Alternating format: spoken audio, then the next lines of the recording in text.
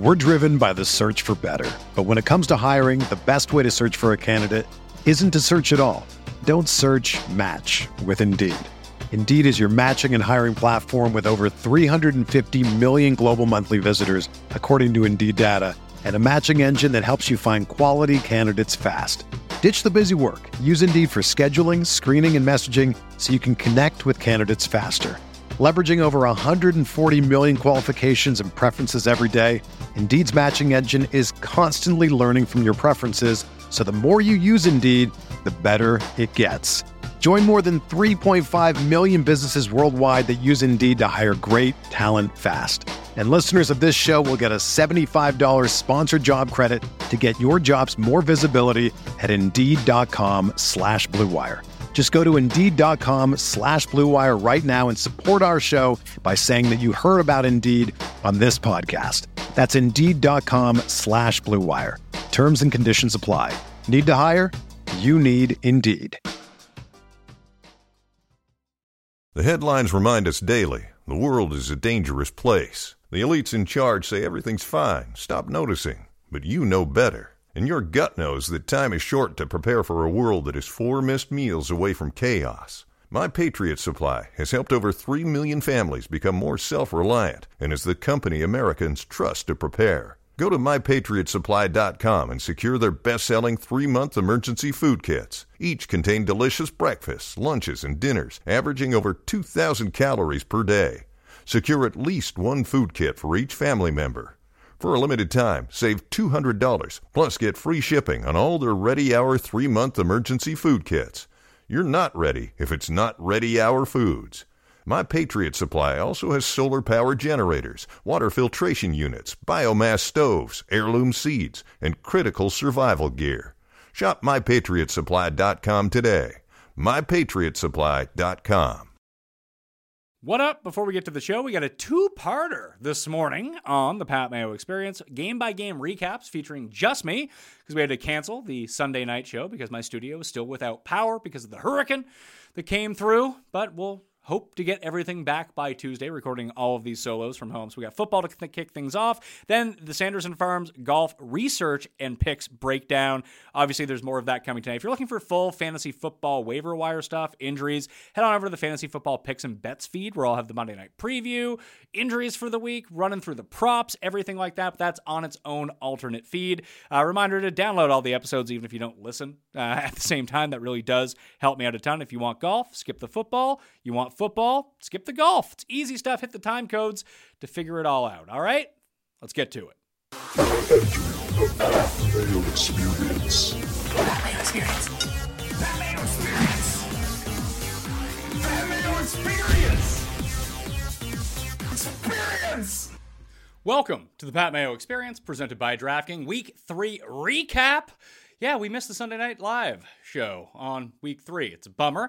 If people don't know that Hurricane Fiona smacked us up here where I live, and I got power back at my house. Everyone's fine. Don't worry about that. There's like a few trees down across the city. Problem is, like, the power went out everywhere, and our local power supply, not super efficient. The power itself is not super efficient, but getting it fixed, not in a very timely manner. They do that thing where they tell you, like, the estimated time of everything coming back. You go check online. I looked at the studio, because the studio is still without power at the moment. That's why we had to cancel the Sunday night show, because we can't run that operation off a generator. Too much power. Too much going on inside that studio. There's like 30 lights beyond all of the computer equipment, the internet, the cameras, everything like that. So we couldn't run it out of this room because this room is physically too small to fit me and Cust in it at the same time. We thought about doing it audio only, but we said, you know what? That show is supposed to have a vibe. That once we finish watching the games or the games are just wrapping up, what is the reaction that's going on? And we were not going to be able to fake that. And I don't want to release a show where we're trying to fake anything. So I decided to do a solo show here. So smash the like to the episode, sub to Mayo Media Network. Hopefully you can get along with this one. Hopefully we have power back by Tuesday. I think we can get away with doing the spread pick show from here if need be. It might be a little bit wonky in terms of the graphics and everything like that. But everyone's audio should be leveled at least, because we'll record all 3 tracks separately, unlike that we do in the Giant Studio. A little behind-the-scenes play from Mayo Media Network here. I'll have my Monday night preview Prize Picks, Waiver Wire, and Injury Report. That's all in the newsletter, the injury stuff. But that show is going to be out later today on Mayo Media Network, and we will have, it's up on the Fantasy Football Picks and Bets feed. So if you're an audio listener and you want more Mayo and Tambo in your life, we do that 3 times a week. It's a short show to get you ready for props, island games, everything like that. If you haven't done it, go check it out. Leave a rating and review while you're over there as well. Let's jump into the games, though, because I thought I was able to watch all the football. It's just weird to be able to consume all this football and not actually be able to talk about it, because I've been doing that every Sunday for, what is it now? 13 years, something crazy like that. You're starting to see the age marks on the face, how long I've been grinding Sundays for this. So let's jump into it. Let's go to the Sunday night game to begin with. The Broncos win. Good looking teams there. Both defenses actually looked really good. I don't know if Russ is cooking. Someone actually pointed out that if by letting Russ cook, it was actually like when Tim tried to cook steak by spraying Pam on it. That's kind of what it's looking like in Denver right now. I don't know if I want to give up on the Broncos, because the defense does appear to be coming around a little bit. And a lot of that had to do, San Francisco was doing all right offensively until Trent Williams went out. And then Trent Williams went out. Maybe he's secretly the best player in football. Who knew how much of a linchpin he was to that team? I figure with Kittle coming back, that they would have just having the underrated part about it's not underrated. People who know, but most people think, oh, here's George Kittle, great fantasy guy. That's a thing. It's just like TJ Hawkinson on the Detroit Lions, where they're so good at the line of scrimmage blocking. It's like the old school Gronk thing. It's like there's a reason that these guys are basically surefire Hall of Famers. It's not just what they do in terms of the receiving game. Probably not Hawkinson, but Kittle for sure, I think, in this circumstance now. But just the way that he allows you to win at the line of scrimmage, and that was working, and then Williams goes out, and they were no longer winning on the left side anymore, so that was a real problem. I don't know what to make of these teams. There are probably no bets going forward unless put it this way. I went to sleep early last night. Just a weekend of having no power, trying to fire up generators, wrangle the kids. I watched this in the 15-minute condensed game when I was on the Stairmaster this morning. Got up early, hit the gym. They had power, so that was fantastic news. And it's 15 minutes of my life I'm never going to get back. That was horrible. I pity the fools who stayed up to watch that. If I was still up, I probably would have switched out to Dragon House at some point. Instead, my wife and I saved that for Mondays while I do my rankings and have the football game on a split screen as we're watching Dragon House. Hopefully it gets better. Who knows? Bucks and Packers, both these teams are probably going to go to the NFC Championship game. It's just funny to see them. I severely underrated how much the Heat in Florida was going to impact teams. And maybe it wasn't this game. Maybe it was just a complete lack of skill position players. Bakhtiari ends up coming back. That's great news. You got to see the protection was a little bit better for the Packers than it had been in previous weeks. But Rodgers, this is the new reality of what he's dealing with. Romeo Doubs looks like a real guy in terms of how Rodgers can utilize him. They get Christian Watson hopefully back next week. Obviously, Sammy Watkins is out for a while, but the defense looked good for the first time all year. Now, is that a product of them actually being good, or is that a product of Tampa Bay's 3 top receivers are out, their next 2 are banged up, they signed Cole Beasley off the street, and the offensive line is completely banged up, and Brady looks like out of whack a little bit? I have no worries about the Bucs. If I was the Bucs looking at that division and knowing that you're probably going to win it anyway, because apparently the Saints are god-awful as well, that just start whoever at quarterback for the next month. Just play your practice squad team. Take 3 losses if you have to. Get to October and then start ramping everyone back up, because no one on this team looks healthy at the moment. The more you play through injury, the more banged up that you're going to be. There's no need to rush any of these guys. Tampa, what does Tampa care if they get the 1 seed or not? They don't. They care about making the playoffs, and their easiest path to making the playoffs is going to be through winning that awful division. So, you never want to Brady gets hurt, they're screwed anyway. But I don't know. It reminded me, I'm not going to be the only one who makes this comparison. It just reminded me of Brady's last year in New England. It was a real throwback game for the Patriots fans who just want to remember Brady how he was at the end of the New England run. He was thrown to absolute goobers. Russell Gage was the only guy who could get open, so they just pepper him with targets. But he puts one on the ground. Perriman puts one on the ground. Tampa Bay really should have won that game. There was a point. It was really strange. I think Brady was 8 for 8 to start the game for 50 yards passing. They had 1 first down. It's kind of nuts. In terms of Fournette's going to be fine once, and they're finding him ways to get fantasy points. Most of it was towards the end in terms of the receptions. But he's going to be fine as the season goes along. Once that offensive line gets healthier, they're going to be a lot better. But these two teams, although they played like crap the entire time, it was nice to see the defenses be locked in. This is what I expected from both these teams coming into the year. And listen, Rodgers and Brady, they're old men now. Old men. It's like starting an old car. You need to give it a few revs before you kick it going for the entire year. So by November, they're going to be absolutely fine when defense starts to make a little bit more sense and teams aren't putting up 50 points every single time.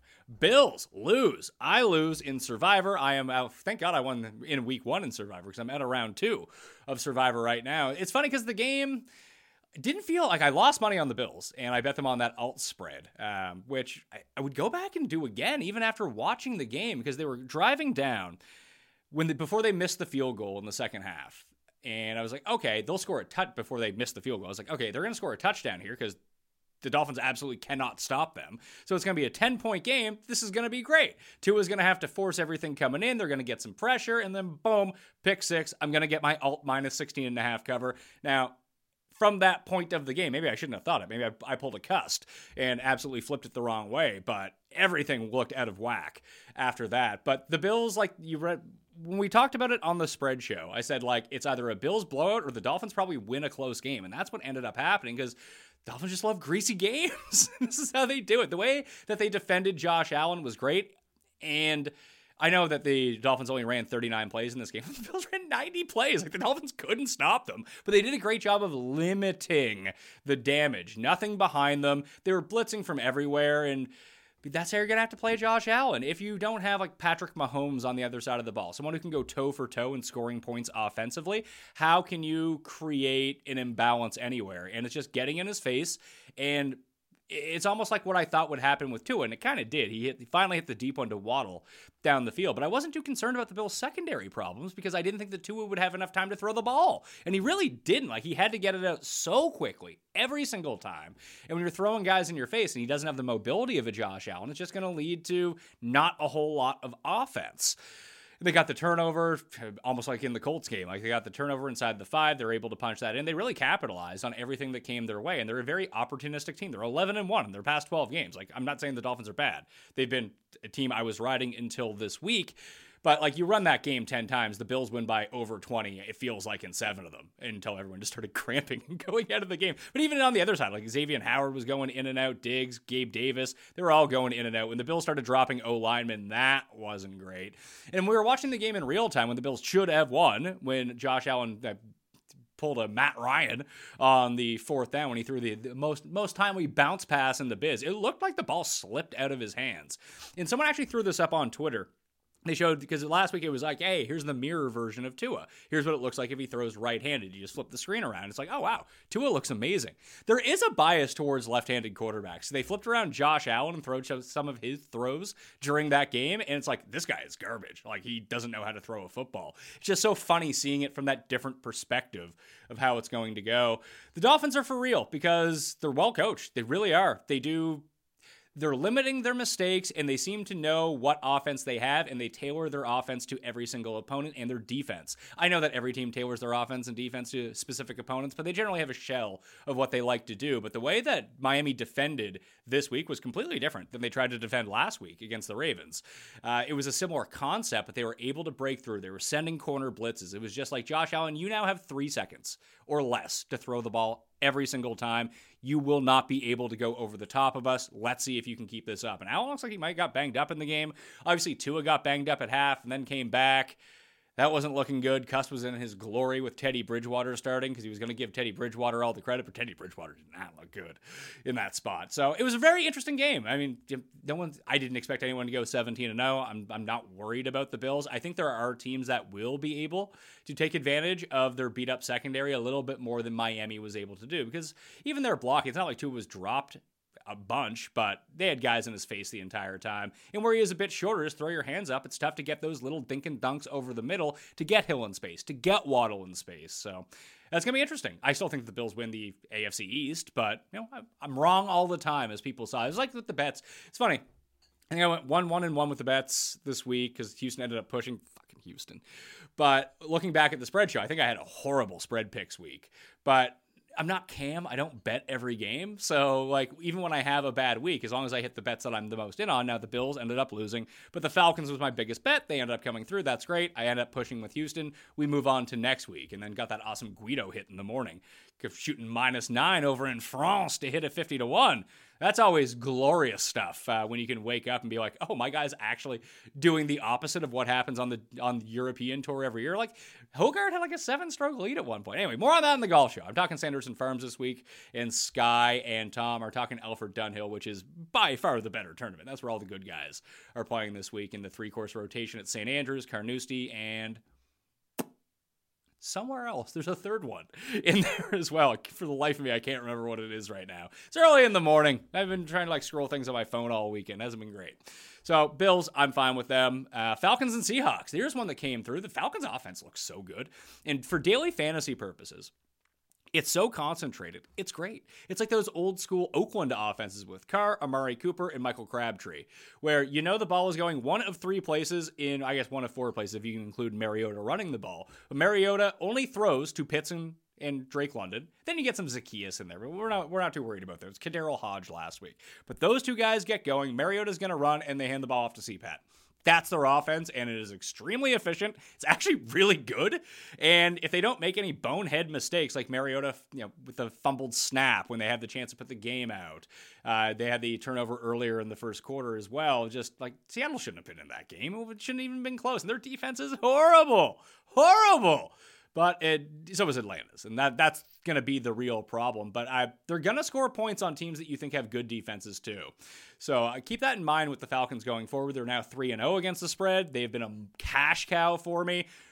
My to make the playoffs bet is not looking good on them, but they are a lot better, especially on the offensive side of the ball than I think that anyone else really would have thought. Mariota, extremely competent.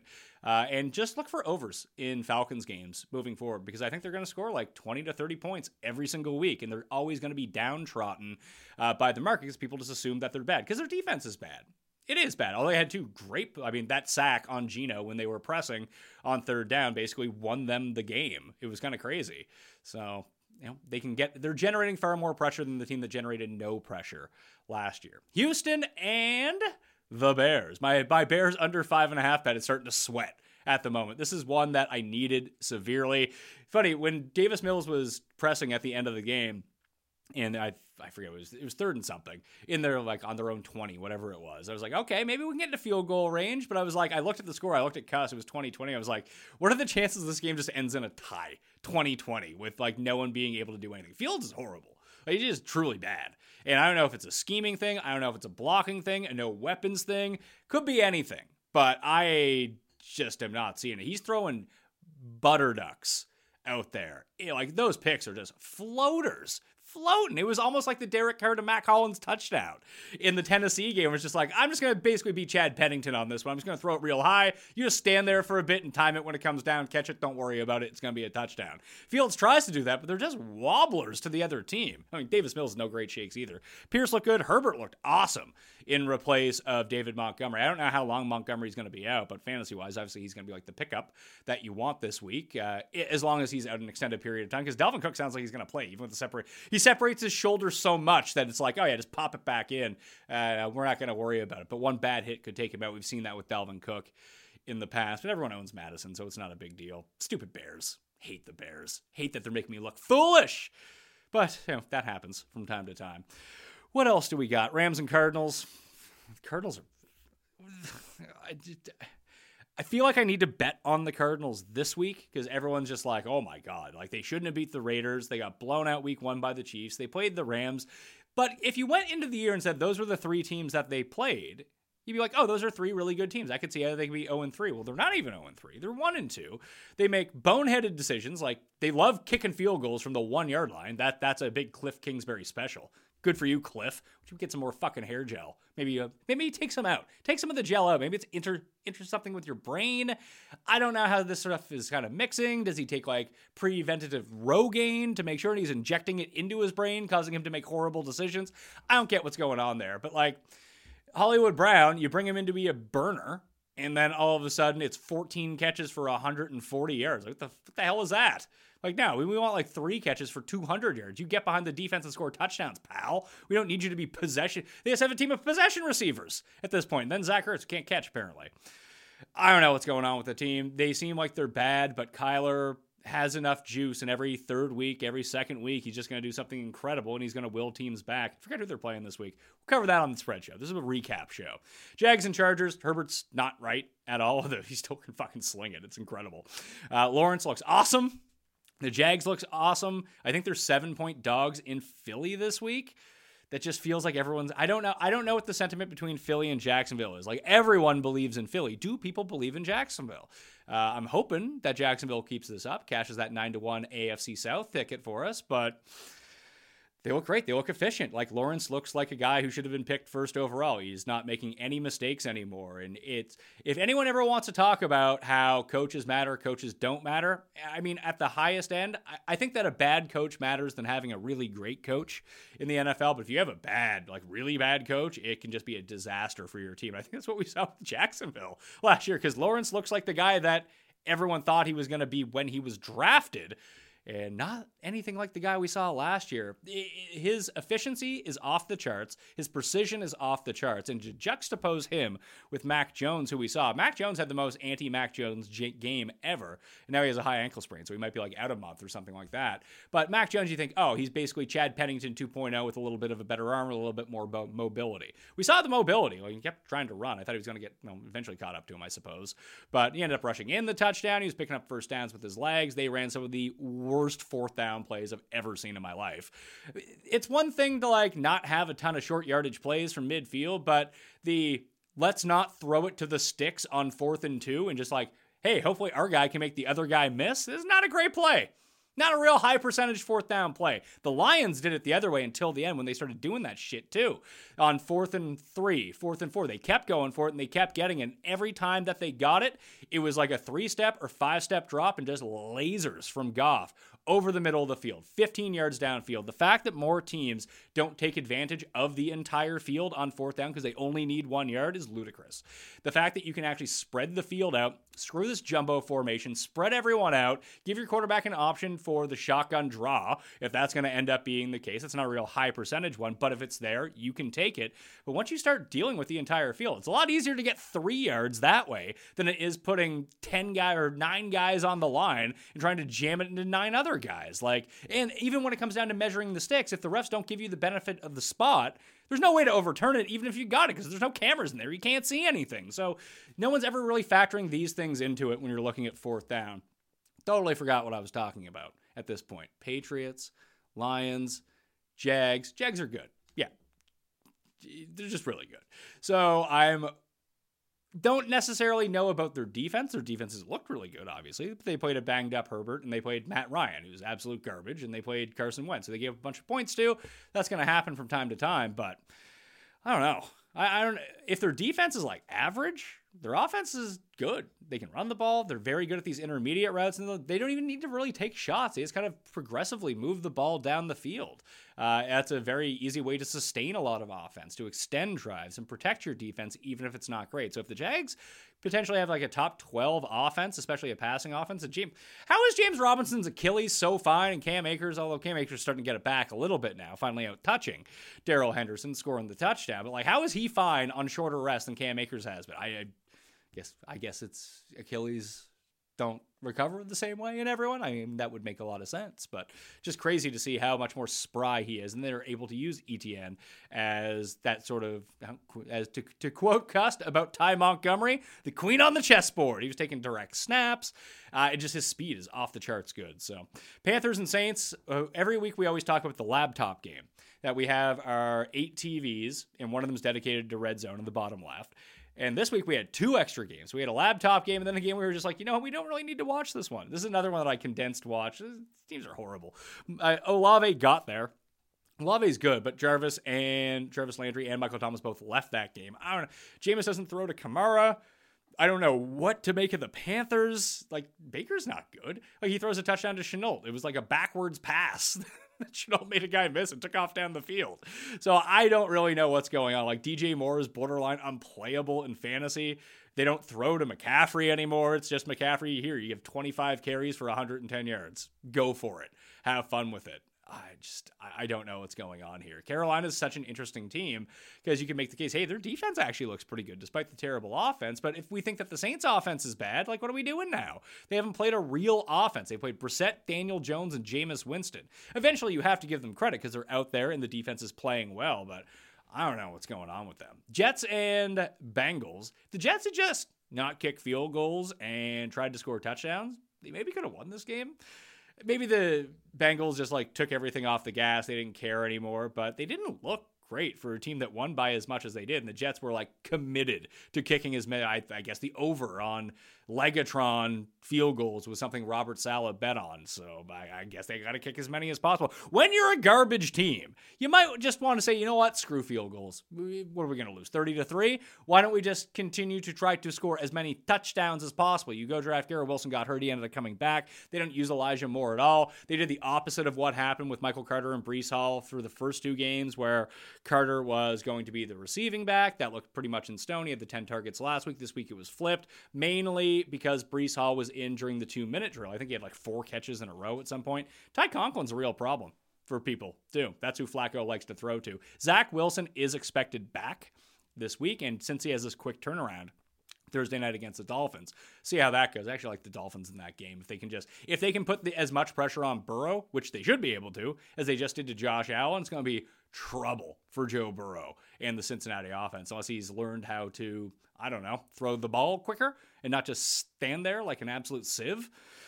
But the Jets, yeah, Zach Wilson, we'll see how they look with Zach Wilson. Will they be more efficient? Will they be better? Will they be much worse? Because Flacco hasn't been terrible. He hasn't been good by any means, but I don't know. I don't know what to make of the Jets right now. I thought their defense would actually be better, and it's not.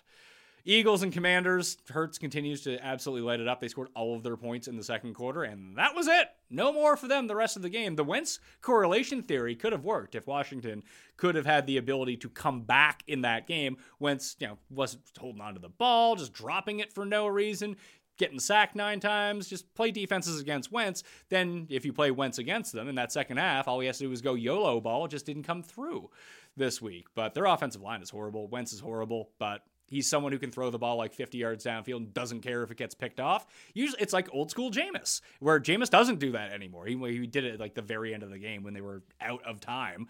And we saw it last week against the Bucs in that same situation. But Wentz is just doing this all game. This is like his only move, and that's what he's going for. Eagles, real deal. Co-favorites in the NFC right now. Want to see them get punched in the teeth a little bit and how they rebound. It's funny, with the Bills, it's almost good that the Bills, it's never good that you lose. But they lost a game that they probably should have won. And then getting this loss out of the way early with the way that people were talking about the Bills. Now, they were the clear favorite to win. I still think that they're the favorite to win the Super Bowl. We'll see how their defense can evolve with all of these injuries. Like, they were starting back undrafted free agents after their second tier corners started going down in that game against Miami. But eventually that will get rectified. Tre'Davious White's going to come back. I don't really worry. Ed Oliver will end up coming back pretty soon as well. So I'm not really worried about their defense. It's probably not going to be a lights out unit like we've seen, but it's probably good that they get the loss out of the way now. That doesn't hang over you anymore. I want to see what happens with the Eagles. If they can run this up to 7-0, 8-0, because we always see sort of the front-running rabbit team every single year, and that team never usually ends up being there at the end of the season. Once they hit the skids, they've been riding high for so long, you don't get that experience from coming behind and facing that adversity, and it comes too late in the season before you can get those reps and really be comfortable in that situation. So I'm curious to see how that goes. Ravens and Patriots. Patriots probably should have won this game. Lamar continues to play spectacularly. The Ravens defense sucks. And it's not their fault. Everyone's hurt. But when Devontae Parker's lighting you up, that is a bad sign. And it's Ravens and Bills this week. I don't know how people are going to judge this game, and the Ravens offense can most definitely put up 40 points on the Bills. That's how the Ravens win this game. It's not going to be a 17-14 affair. I'm assuming it's going to open at 53.5. I could go look, but I'm doing this in real time. Want to get this done, get this out to the peoples, and this is where we're at right now. So I'm looking at it. Ravens offense completely fine. Their defense, something to be. There's a lot out there for the Ravens defense. If they can get healthy, maybe they can be fine. If they can develop a pass rush, maybe they can be fine. Just not seeing that right now. And when Mac Jones and Tua are lighting you up and you got Josh Allen coming to town, could be severe problems for that defense. So you're going to need another Lamar 300 yards passing, 100 yards rushing game. Fortunately, he can do that. He's done it each of the past 2 weeks. Mac Jones might be out, he might go on IR. Maybe he plays this week, but it seems like he has a high ankle sprain. So now we're getting Hoyer as the Patriots quarterback. That's not good. Myers missed this game. That seemed to really hurt them at the beginning. I thought they would use Kendrick Bourne a lot more in that role, but it just never really came to fruition. Lions went full Lions. I knew the Lions were in trouble when Cuss looked at me when it was 14-0. I was sitting next to him. He's like, I told you the Lions were going to win. I was like, oh, here we go. And the Vikings, the Lions are getting there. They really are. So their offense, it looks fine. It hits the skids. DeAndre Swift was in and out of that game. He was limping all around. He's clearly not 100%. And they kept going for it on fourth down, like I mentioned earlier, to juxtapose with the Patriots. And even their 2-point play was just god-awful. And Ramondre almost got himself out of it by lateraling it back to Mac Jones. Unfortunately, he was down. But their ideas in these short yardage, fourth down, 2-point conversion situations are mind-boggling. Where I like what the Lions do. The Lions went for it. It's funny. They went for it the entire game, and they settled for that stupid field goal at the end, which was very clearly not going to go in, and just gave Minnesota the best field position possible. It was a really stupid decision. I would at least prefer, if you go for it, what is it? That put you up 6? Great. Fantastic news. That's great for you, Detroit. You get to be up 6. Can your defense stop anyone? Well, it wasn't looking so good in the second half of that game. At least if you go for it on fourth down. Yes, I realize you'd be in the same place if you don't convert than whether you hit the field goal or not. But at least if you get the first down, you can basically ice the game and it's over. With a field goal, the game's not over. And then you still have to kick off anyway. And so worst case, they're probably at the 25. And then they have to go from there with no timeouts and try to score a touchdown. It's plausible when you have the horses that they have on the Vikings and the way that the defense had been playing. I thought the better move, they kept going for it on fourth down, seemed like a really silly decision. If you were committed to doing that all game long, why don't you continue to do that? Because they didn't get the last one, or they didn't get the last 2. They went 3 for 3 to start the game on fourth down. I think they missed the last 2, and then they got cold feet. Don't play your game. Don't worry about the results. Play your game. You're not going to get every fourth down. It's just not going to happen. But if you get 3 of 5, then you should almost go for it every single time in these situations. You should probably go for it every single time, midfield and beyond. But if you're going to convert it at that high of a rate, that's not a bad thing. That'd be like someone in baseball being like, well, you went 2 for 5 today. You had a terrible game. You're only hitting 400. It's what are we talking about here? These are fractional situations that if you can be around 60, 55, 65% on fourth downs, you are crushing the game. No need to have a kicker on your team at that point. Craziness. Chiefs and Colts. To all the people who came at all of us, I think all of us picked the Colts this week. The Colts should have lost by 5 million points, but it was the trap line of the week. The Bills also a trap line, but I think more people were actually on Miami to beat the Bills and keep that game close. But this one was, Chiefs can't run the ball. That's a problem. Didn't realize the Colts' run defense was so good, because it's not. And Mahomes just had Kelsey dropped 2 touchdowns. It was just a really weird game. And you don't want to say anything is rigged, because it's not rigged. But this game, if you're ever going to rig a football game, this is what it would look like. I'm pretty sure that you have muff punts, and then all of a sudden the Patrick Mahomes looks completely discombobulated despite facing no pressure the entire game. Matt Ryan looks god-awful through 3.9 quarters, and then on the final drive, he's actually hitting people. It's okay, this is shocking. Did not expect Matt Ryan to do this. When comes the part of the game where he just drops the ball for no reason? That only happened once, so that was pretty good. Don't do that 4 times in a game, and all of a sudden the Colts can be okay. The Colts look like they stink. The fact they can't get Jonathan Taylor going whatsoever, and they actually had their receivers back this week. Pittman finally got there towards the end of the game in total receiving, but I don't know. Something's up in Indianapolis is not good. They might be better off with Nick Foles playing quarterback, and I was waiting for that to happen throughout the course of the game. The Chiefs, I throw them in the same sort of camp as the Bucs and the Packers, just they look like they're on cruise control right now. They're just trying to figure out what works, what doesn't work for them. And one of these teams isn't going to be fine by November, obviously. That just never works out that way. But these teams that we perceive to be really good, they're going to end up being fine for the most part. The protection was still really good for Patrick Mahomes. You give him time, he's eventually going to figure all this out. Raiders and Titans. Nice to see the Titans get Derrick Henry going, get Robert Woods going a little bit in this game. It's funny, the Raiders are 0-3. They can most definitely be 3-0 at this point. Just the Mac Hollins touchdown really made me chuckle. The Mac Hollins was the play on DraftKings. I faded him completely. I was like, I'm not playing chalky Mac Hollins at $3,300. That's crazy. And then that's how you lose money. But you don't win every week, so you have to make these sort of decisions from time to time. The Raiders, I don't know if they're going to be fine because they're 0-3. That's not good, obviously. But maybe they can squeeze out a win against the Chargers. We're going to have some fun on Monday show or Wednesday show with Jeff, where I think Cuss asked me the question. I was like, you write that one down, you ask Jeff in real time. And Jeff doesn't watch this show, so there's no worries about him losing. Was the upgrade of Staley from Anthony Lynn really an upgrade? Is Staley just a horrible coach? And then Jeff will go off the rails after he won so much money this weekend. Because he might have won like 10 grand on the President's Cup. Just he kept pounding those American lines like June, July, August. Like he got them all at like minus 330, minus 300. Ended up going off like minus 800. And it got dicey for like 30 seconds on Sunday, and that was the end of it for the President's Cup. But that's my recap. That's my game by game. I hope you enjoyed something like this. Listen, this isn't going to be a regular thing every single week, but I wanted to get something out there, get my thoughts out about the game. You can come laugh at me for my terrible picks this week. But hey, you're going to have like, if you can really avoid like 4 really bad weeks, you're going to have like 2 or 3 really good weeks with picks, and you're going to have 2 or 3 really bad weeks with picks. It's the NFL. It's super random a lot of the time. You just need to not get crushed too much throughout the year, that it needs to even itself out. Like Rob was 3-0 again. Rob's like 8-1 to start the season on the Best Bet show. We swept Super Locks on the show. We swept Gold Picks. And usually when you hit your best bet of the week, it saves a lot of what you're doing depending on how I bet. That's how I bet. Like I said with Cam, that's not how he bets. Probably, like, I used to sit next to him at Fantasy. And I think we've told the story on the golf show before, but like, you can start, if you're unfamiliar with the PGA leaderboard, you can star people. It pushes them to the top of the leaderboard if you want to track those guys in particular. He had the entire leaderboard starred, so we just had 2 complete leaderboards. I was like, do you have bets on all these guys? Like, oh, yeah. It's like outright bets, top 20 bets, missed the cut bets, head-to-head bets. He probably had like 78 bets on Thursday of a golf tournament. So we're not thinking, it's like same as when Morency, we used to work with him as well, they still do the show together, and they just love firing bets. I mean, firing bets is fun. I find for the NFL, the more condensed that I make it, the better it ends up becoming.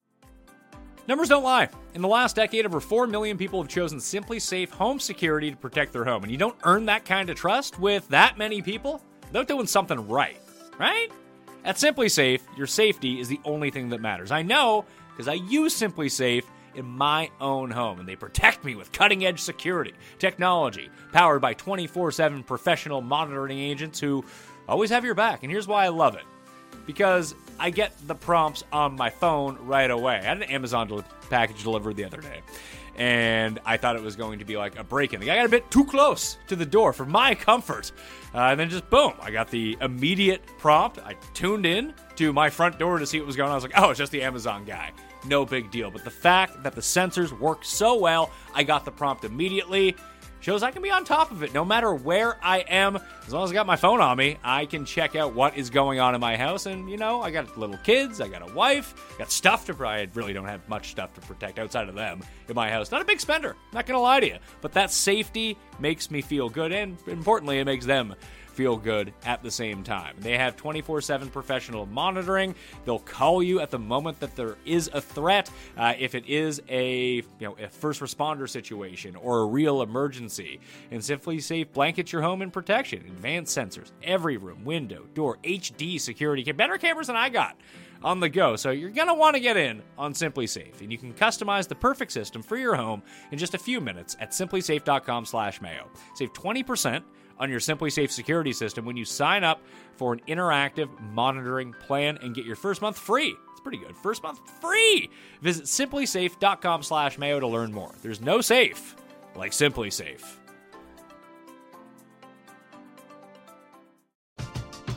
We're driven by the search for better. But when it comes to hiring, the best way to search for a candidate isn't to search at all. Don't search, match with Indeed.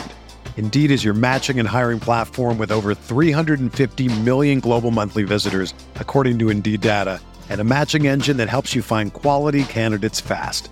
Ditch the busy work. Use Indeed for scheduling, screening, and messaging so you can connect with candidates faster. Leveraging over 140 million qualifications and preferences every day, Indeed's matching engine is constantly learning from your preferences, so the more you use Indeed, the better it gets. Join more than 3.5 million businesses worldwide that use Indeed to hire great talent fast. And listeners of this show will get a $75 sponsored job credit to get your jobs more visibility at Indeed.com/Blue Wire. Just go to Indeed.com/Blue Wire right now and support our show by saying that you heard about Indeed on this podcast. That's Indeed.com/Blue Wire. Terms and conditions apply. Need to hire? You need Indeed. 2023, I guess we're calling it. Sanderson Farms picks preview. No DraftKings pricing as of yet. I'm changing up what I'm doing for golf season in terms of how to cover the swing in some of these events. Tambo and Kenny have the full DraftKings preview out on Monday nights. I don't want to step on their toes with that by doing the same show. And then obviously Tom and Sky have the European picks that are coming out. The European tournament is way better this week, by the way. It's the Alfred Dunhill Links Championships. You got St. Andrews, a little bit of Carnoustie in the mix. One of the other courses, I already made a bet for that one. You have Thirsty Lawrence, 125-1. I grabbed it at 110-1 because I wanted 8 places on the each way.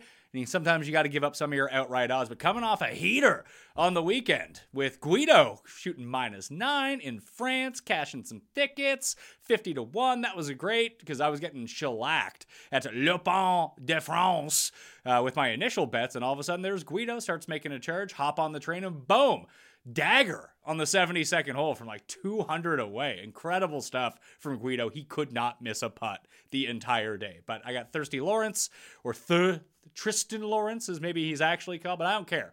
Thirsty Lawrence just picked up a win on the European Tour, but I highly recommend that you tune in to DP World Tour Picks and Bets with Tom and Sky to figure everything out. So what I'm going to do is make this more like the research show that I would do in the off season on Sundays. We're going to walk through the tournament. The odds have just been released as I basically hit record and then boom, DK Sportsbook, good on you. You put the odds out for Sanderson Farms. So we're going to try to walk through some bets, see what we can find, and just try to research the course a little bit. It's not going to be a super long show. I want to get people ready for the week. I still want to talk about golf, everything like that. But before, just, a quick on the President's Cup.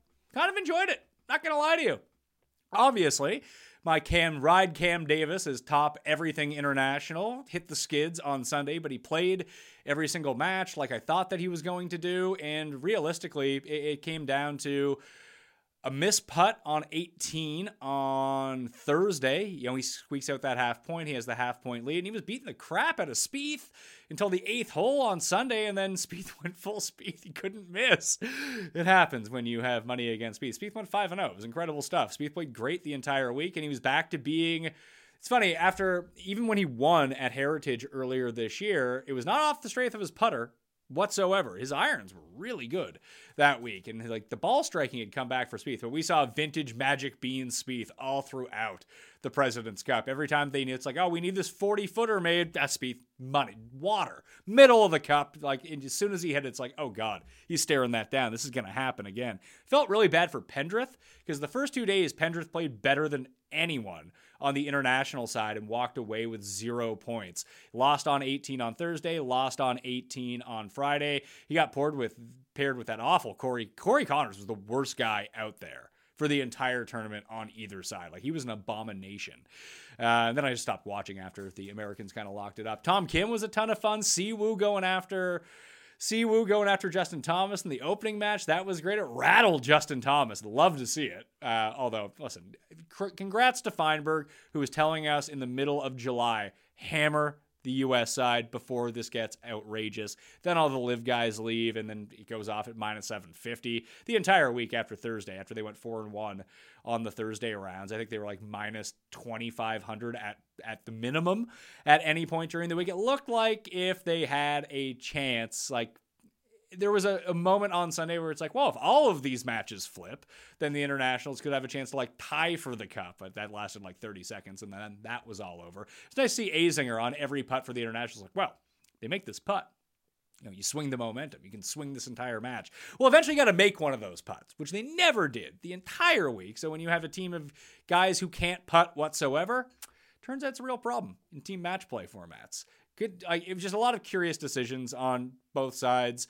But there's something to, it's never going to have the mystique of the Ryder Cup. No one cares. Just DraftKings didn't fill its main tournament this week because no one cared about the President's Cup. But it was fun to watch. And, it's on earlier in the day, on Thursday and Friday and Saturday, giving me something to do, something to watch. I had no power the entire week, but I was able to, have access to the interwebs, and I was able to stream and just got us through the day with no heat and no power up here. And fortunately, everything is back to normal, except for PME Studios. My studio still has no power, so we're hoping that comes back at some point. If you're missing out on the Listeners League, there's a football one every single week. I don't have the link to it yet, but you can find it in the football shows as of Tuesday. 3,500 spots, 15. It's same as the golf one, no rake, but it's for football. So if you want to get in on that, highly recommend that you do so. But I want to talk some Sanderson Farms and try to see how we can maybe win some money this week.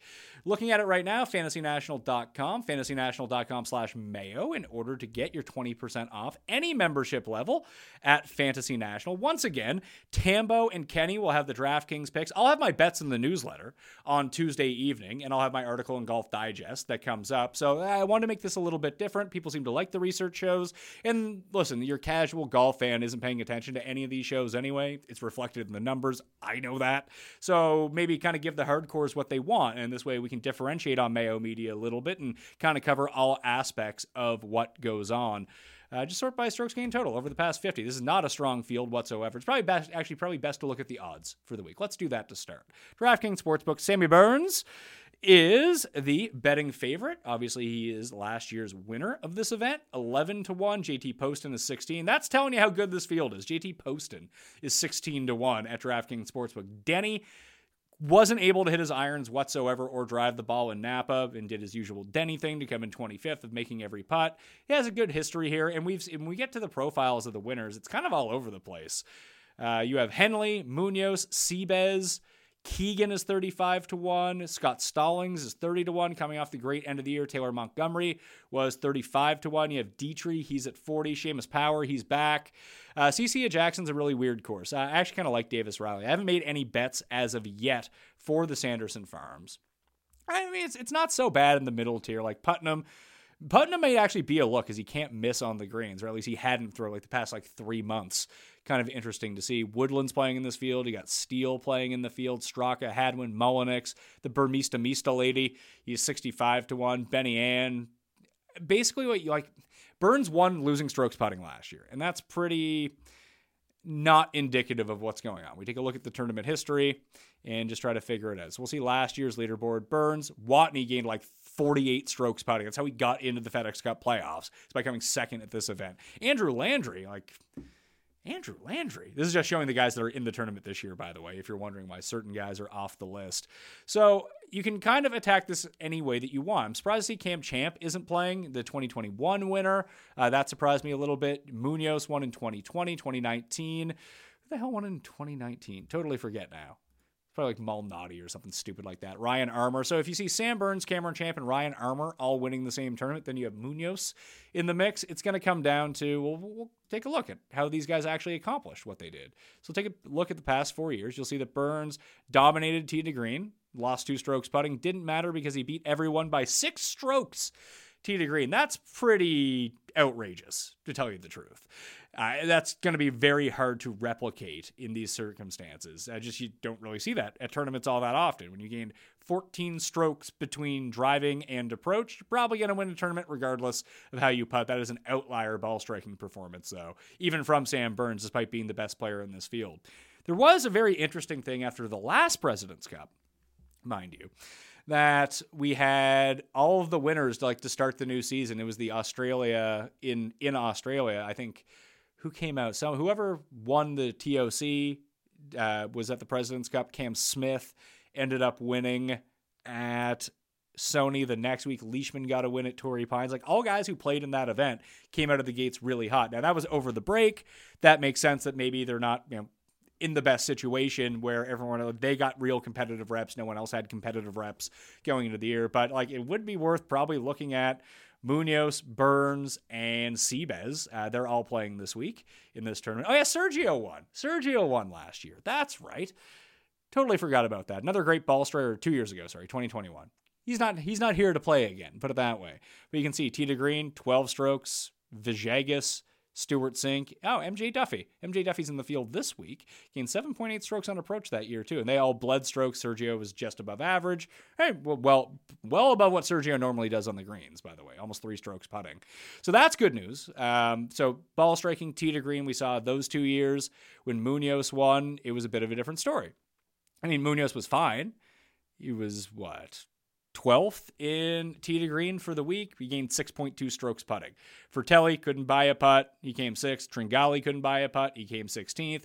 Then you had other guys who were just very balanced throughout the course of the week, ended up coming there. Sung Jae came in 2nd. Benny Ann came in 3rd.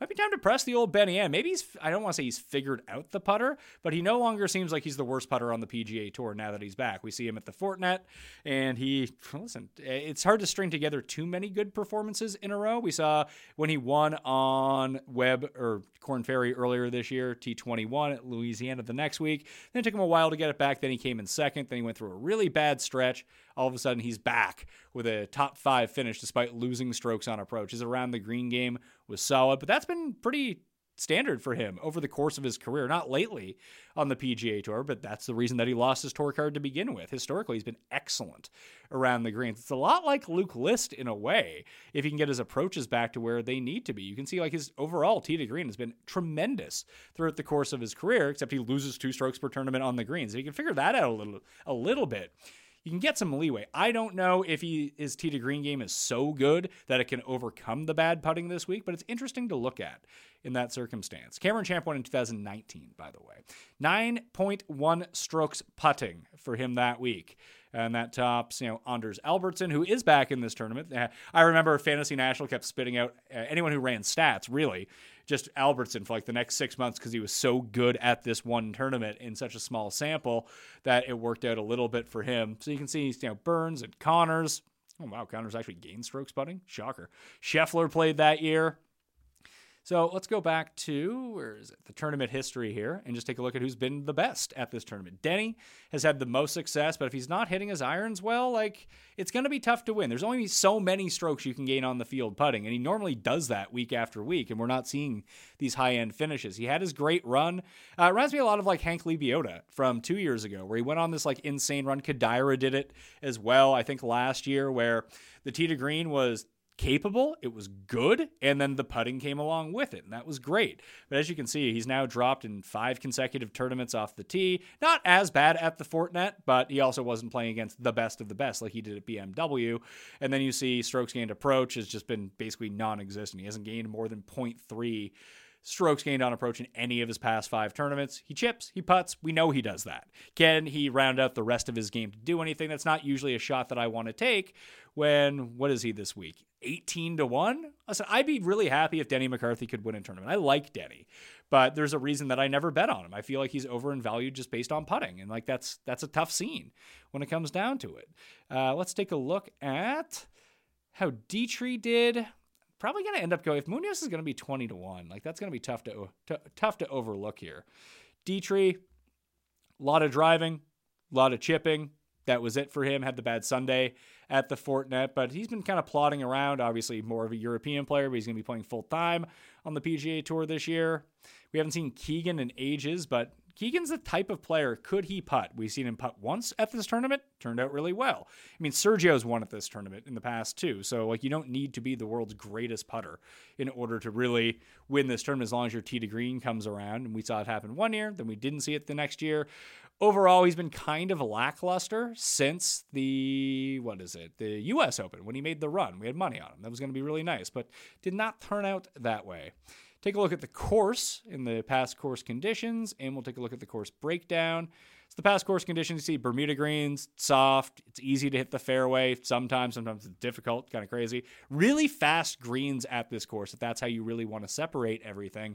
And the scoring is relatively easy all of the time. It's not super long, and you get the full complement of holes to really go crazy with. We sort by par. You see you have 1, 2, 3, 4? 4 par 5s. They all play to, I guess number 5 is like a bit more difficult. It's a 3-shot hole. Only a 25% birdie rate on that. Everything else is over 34%. Eagle rate at number 11, over 2%. So the long hitters can do it. You also have the really short number 15. You can drive it.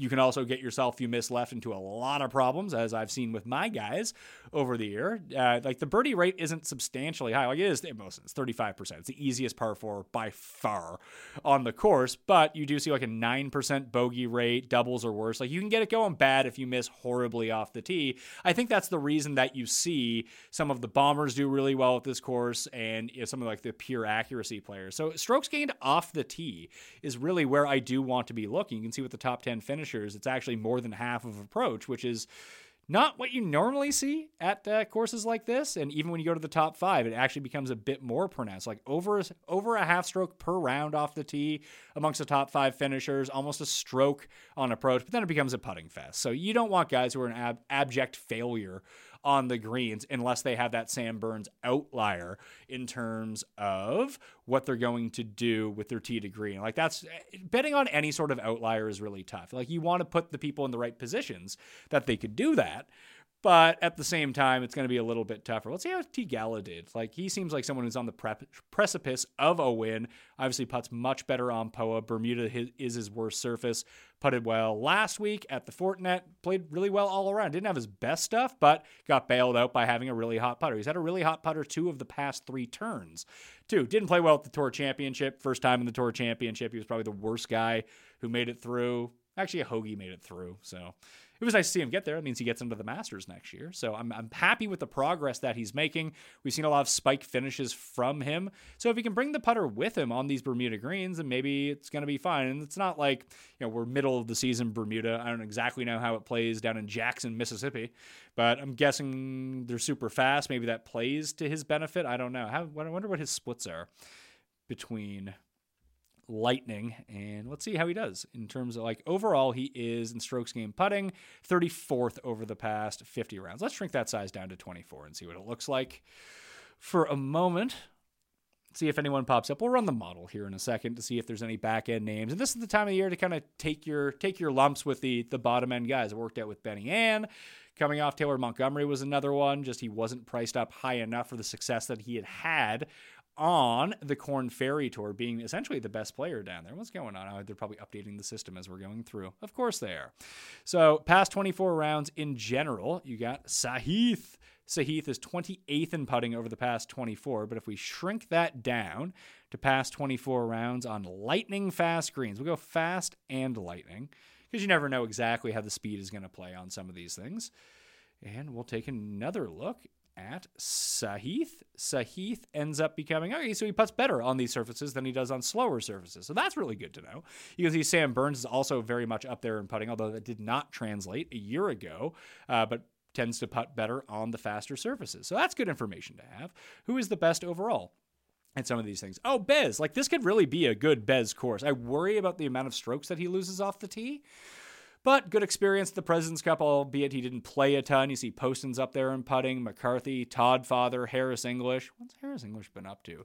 Justin Lower, who had the nice run. I mean, he could have won in Napa. Didn't end up winning in Napa. Ended up coming in 4th, but had a very good week all around. Tends to be a very good putter by and large anyway. Maybe he is worth going back to this week as a look, depending on what his DraftKings price is going to be. See Harris English at the Fortinet. Can't hit an approach to say, I don't know what happened to Harris English. He's basically Denny McCarthy with slightly better driving. But when you take a look at the odds and you see Denny is at the top of the list at 18 and Harris English is, where are you at, Harris English? Harris English is at 50-1. Like that just seems like a no-brainer. If you wanted to bet McCarthy, seeing the way that Harris English is currently playing, it's basically Denny McCarthy's game, and you're getting 2.5 times more the odds on Harris English, who's a proven PGA Tour winner, although he is still battling back from injury, than we saw. He did just come top 10 at a tournament. So not bad. It's good to see that Taylor Montgomery putts well on these fast surfaces. Only in 7 rounds. Keegan Bradley, another one who putts better on faster surfaces too. So some interesting names to look at if you want to jump back on Team No Putt. We'll see what I have for the custom stat model for the Sanderson Farms, the Big Cock Trophy. Always a fun one to go through and see. Do I have a Sanderson Farms model? I do have a Sanderson Farms model. What does it look like? Par 4s, 400 to 450 yards at 10%, approach 25, putting 10%. You got to wait it here. It means a lot. Not necessarily it's the most predictive thing, but it is good to see. I'm actually going to take that out and replace it here in a second. Strokes gained off the tee, 20%. Par 5s, 10%. Proximity, I'm going to lose these proximity ranges. I've overweighted because I have opportunities gained. I think that's going to be good enough along with the par 4 range and approach. What I want to put back in, so I have 10. I need more than this here. Let's see here. So par 5 is 10%, par 4s overall, along with the key par 4 area at 5%. Opportunities gained, another approach stat, a scoring stat at 10%. So what I'm going to do with putting is what we learned throughout the course of the year to try to continue to apply this. We're going to go putting 5 to 10 feet and then putting 10 to 15 feet, where you're going to make the majority of your birdies. We'll weight them both at 10%. Actually, you know what? We'll go 7%, 7% to a combined 14. That gives us an extra 6% to play around with. We'll check that onto par 4s overall, make that 11%, and run the model and see what happens. Back in the day before, it's funny, the last few years, coming out of COVID, the swing season ended up getting better fields and better players at them. But the years previous to that, the Fantasy National Simulator was hot fire when it came to trying to pick winners in these sort of scrubby events. I always think that it's better in the scrub events. Wasn't great on Max Homa. That's not good. But in years past, like where do we have that great run through the swing season? I think it was like Munoz. Where are we at? 2021. Jesus. We might even go back that far. Rocket Mortgage. Was it 2020? No, that was the COVID year. So before that, it ended up nailing Austin Cook, Sebastian Munoz. It was like, I think it hit like 4 winners in 7 events, and it was all in these absolute just jabroni fields to look at. So that is worth noting going forward, that simulation usually comes out on Tuesday evenings, that if you want to check back, I mean, it's not a fail-safe by any means, but it might give you some good value on some of the players that maybe you're thinking about down the list. I'm going to use it as a part of my process as it turns into making my final bets for the week. So past 24 rounds, the numbers like Griot, Johnny, I like that.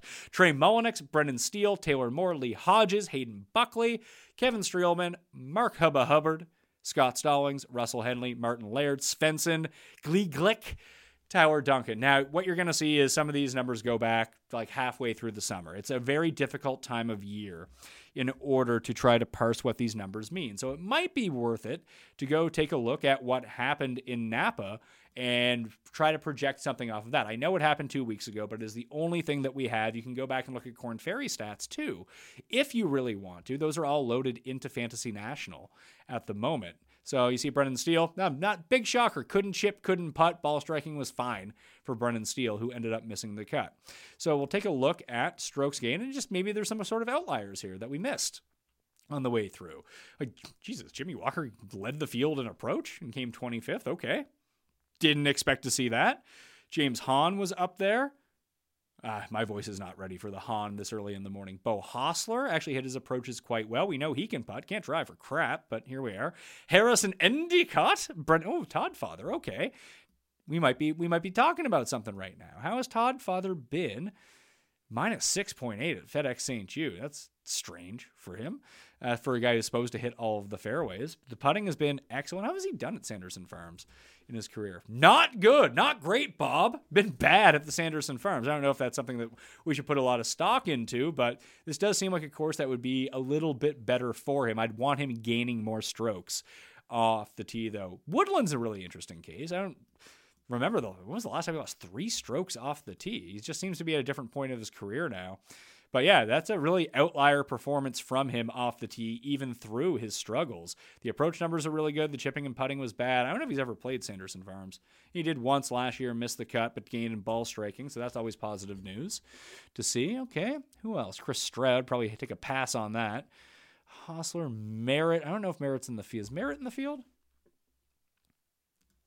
Merritt? No Troy Merritt this week to throw us off course. If we just do, we could just sort by past 4 rounds too and see what that ends up coming out to in terms of the model. Just take the last tournament and throw caution to the wind and just try to see, based on the metrics that we have, who may have been an outlier performance from what we saw. Now, it's not going to be the last 4 rounds for everyone from last tournament. Some guys didn't play in that tournament, so obviously that might not be the best. So we'll see here. Strokes gained approach. Ben Griffin was up there. I feel like that's from the Wyndham. I think that's from the Wyndham Championship. No, he missed the cut at the Fortinet, so it's 2 rounds at the Wyndham when he came fourth. So be careful when you're parsing through these stats. So small of a sample this early in the year. But I do like to look at this stuff to see if we can kind of catch someone on a heater who was great from this key par 4 range. Ben Griffin's been good from that range. Taylor Montgomery, probably going to end up betting Montgomery again. Because he might be the best guy that's come from the Korn Ferry Tour. 35-1, Bez, Montgomery is where I'm leaning, I think. Bez is difficult. I think he's a superior player, and he needs to hit fairways. That ends up becoming the problem with him. I had my big man Vince do. Feel like his approach is good over the past 4 rounds, but he had a real struggle bus on approach for some of the Fortinet, but his driving is so good. And if he can find the putter, I don't know how well he putts because I don't have a lot of data on him. Sky would be a good guy to ask about this. But if he actually is someone who can putt reasonably well, he kind of fits that Cam Champ mold, that if he runs a hot putter, he's going to gain so many strokes off the tee that you're looking all right here. So, he is the last guy to have a par 4 or a par 4 hole-in-one between the DP World Tour and on the PGA Tour. So that's always nice to see. Where's big Vince Norman, the big Swede? He's 200-1. All right, so Vince Norman, he's getting my money at 200-1 this week. Take a look at him. Ended up playing pretty well. Michael Kim, number 1 in all of this stuff, which is kind of hilarious to see. If I type in, actually, I don't want to look at the Korn Ferry stuff as of yet. You guys can go to fantasynational.com/Mayo and screw around with that yourself. So over the past 4 rounds, it shouldn't be that big of a difference. Did Johnny Hunt play in the Fortinet, or is that just from Wyndham? He missed the cut at the Fortinet, and it's 2 rounds from the Wyndham when he was great. I don't know if he can make enough putts. He's been bad with the putter as of lately. Try to find these middle guys. Yeah, man, Montgomery. Do we go back to Mullenix? I know he missed the cut. I bet him at the Fortinet, and he did not have a good week. The approach was really good, though. It's funny to see him not drive the ball really well, but I can probably get back on Mullenix. What did it say his Mullenix's odds were? Was he near the top of the board? He may have been. I don't think I want to go on to a super chalky. 50-1's not bad, actually.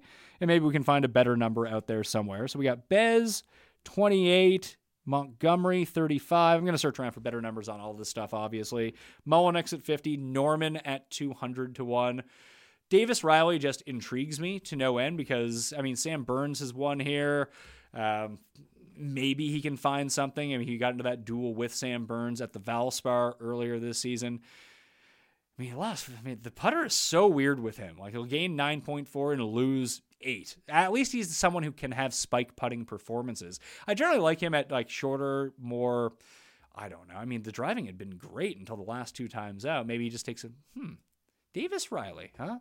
Opportunities gained, he's 4th. So it's nice to see that he's still actually hitting his approaches pretty well.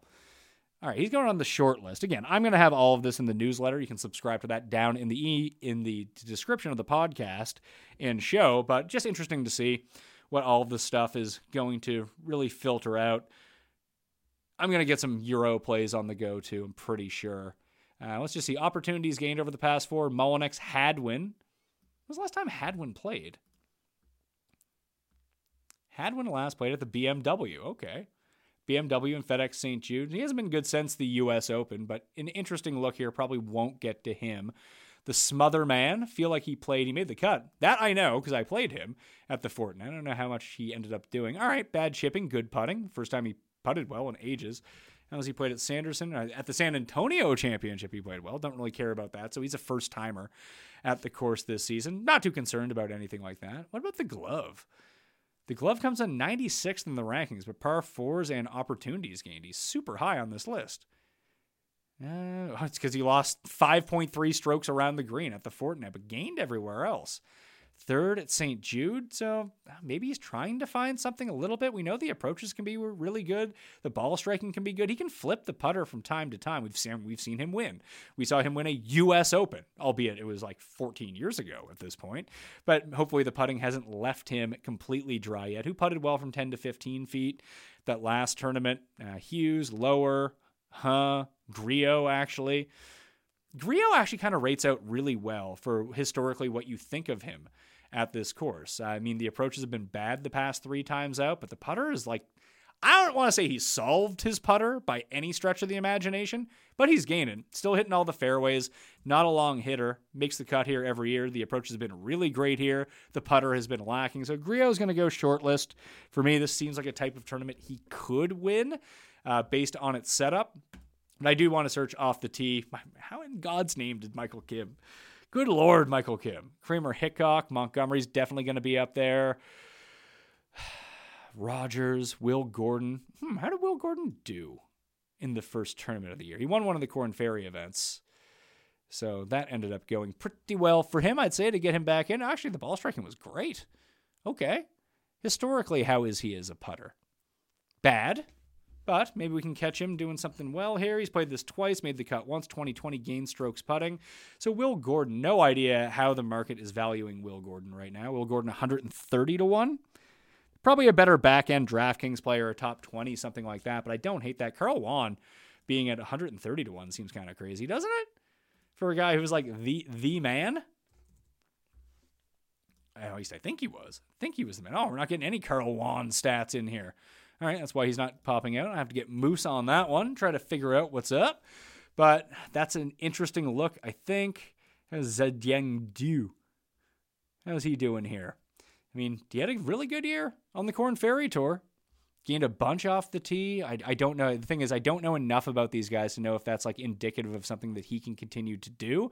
Although he's gained when he's played on the PGA Tour. I mean, he had a bad stretch here, 2018 when he played. But St. Jude he gained, Valero he gained, Wyndham he gained. Doesn't seem like dude can putt or hit approaches whatsoever, but maybe that's the old him. Now he can chip. Maybe he can hit approaches now too, after the success that he had on the Corn Ferry Tour.